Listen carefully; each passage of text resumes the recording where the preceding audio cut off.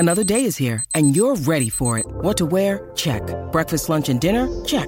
Planning for what's next and how to save for it? That's where Bank of America can help. For your financial to-dos, Bank of America has experts ready to help get you closer to your goals. Get started at one of our local financial centers or 24/7 in our mobile banking app. Find a location near you at bankofamerica.com/talktous. What would you like the power to do? Mobile banking requires downloading the app and is only available for select devices. Message and data rates may apply. Bank of America N.A., member FDIC. When you need mealtime inspiration, it's worth shopping Kroger, where you'll find over 30,000 mouth-watering choices that excite your inner foodie. And no matter what tasty choice you make, you'll enjoy our everyday low prices, plus extra ways to save, like digital coupons worth over $600 each week. You can also save up to $1 off per gallon at the pump with fuel points. More savings and more inspiring flavors make shopping Kroger worth it every time. Kroger, fresh for everyone. Fuel restrictions apply. This is Optimal Living Daily, episode 1053, The Subjectivity of Time, by Colin Wright of ExileLifestyle.com, and I'm Justin Malik. Happy Monday. Hope you're having a great start to your week, if you're listening in real time, that is. And welcome back to Optimal Living Daily, or the OLD podcast, where I read to you from some of the best blogs I can find and get permission from, mostly covering personal development and minimalism on this show. For now, let's get right to it and start optimizing your life. The Subjectivity of Time, by Colin Wright of ExileLifestyle.com. Time has passed differently for me since I arrived in Kansas. That's not a statement about Kansas, but rather about how the way we live warps how we perceive the passing of time.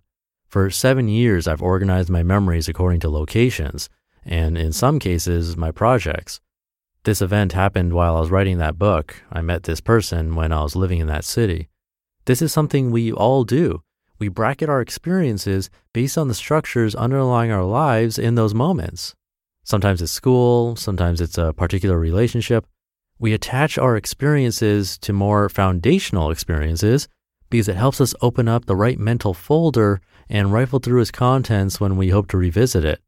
When did I meet this person? I might ask myself. Oh yes, I was living in Prague.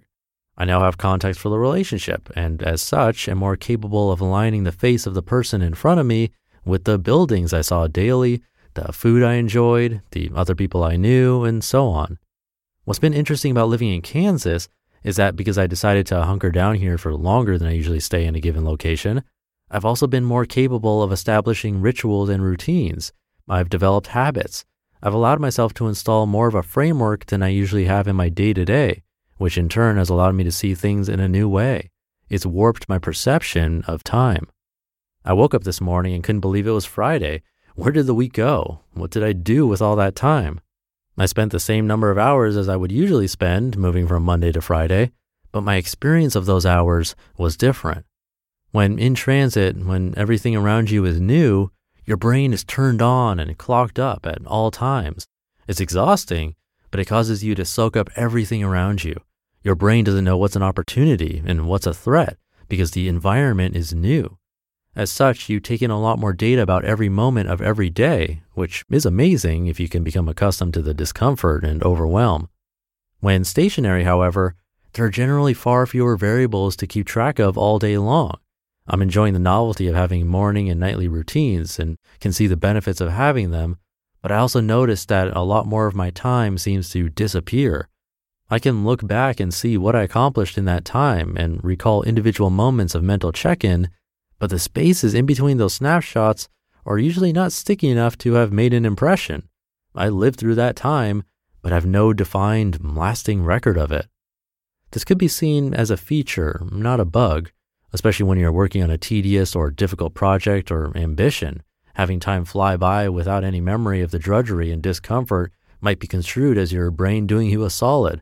Why would you want to remember all those dull moments of sitting, thinking, accomplishing little or accomplishing a lot of boring things that will eventually, hopefully, add up to something less boring?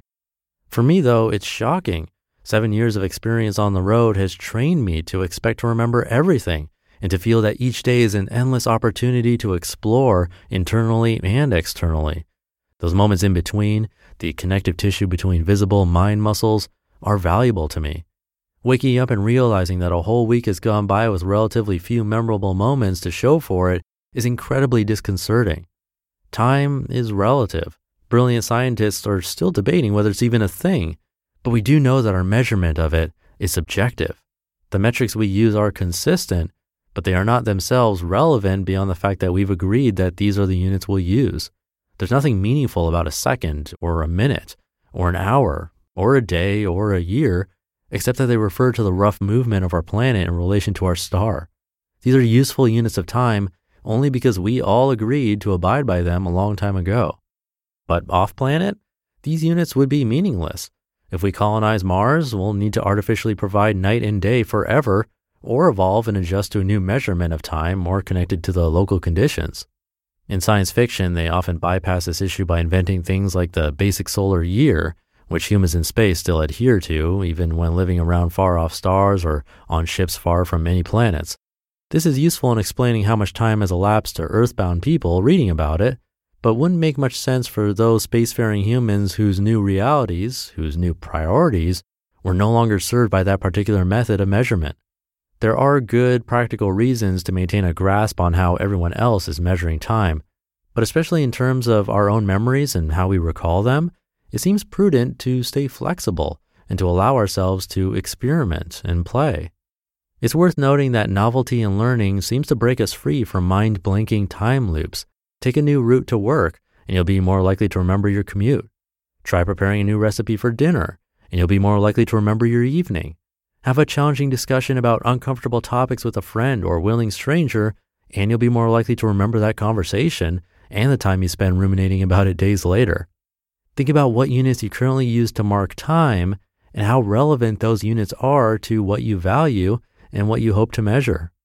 Ideally, we tether our memories to things that are integral to our happiness rather than things that simply happen regularly, predictably, and without adding much flavor to our day.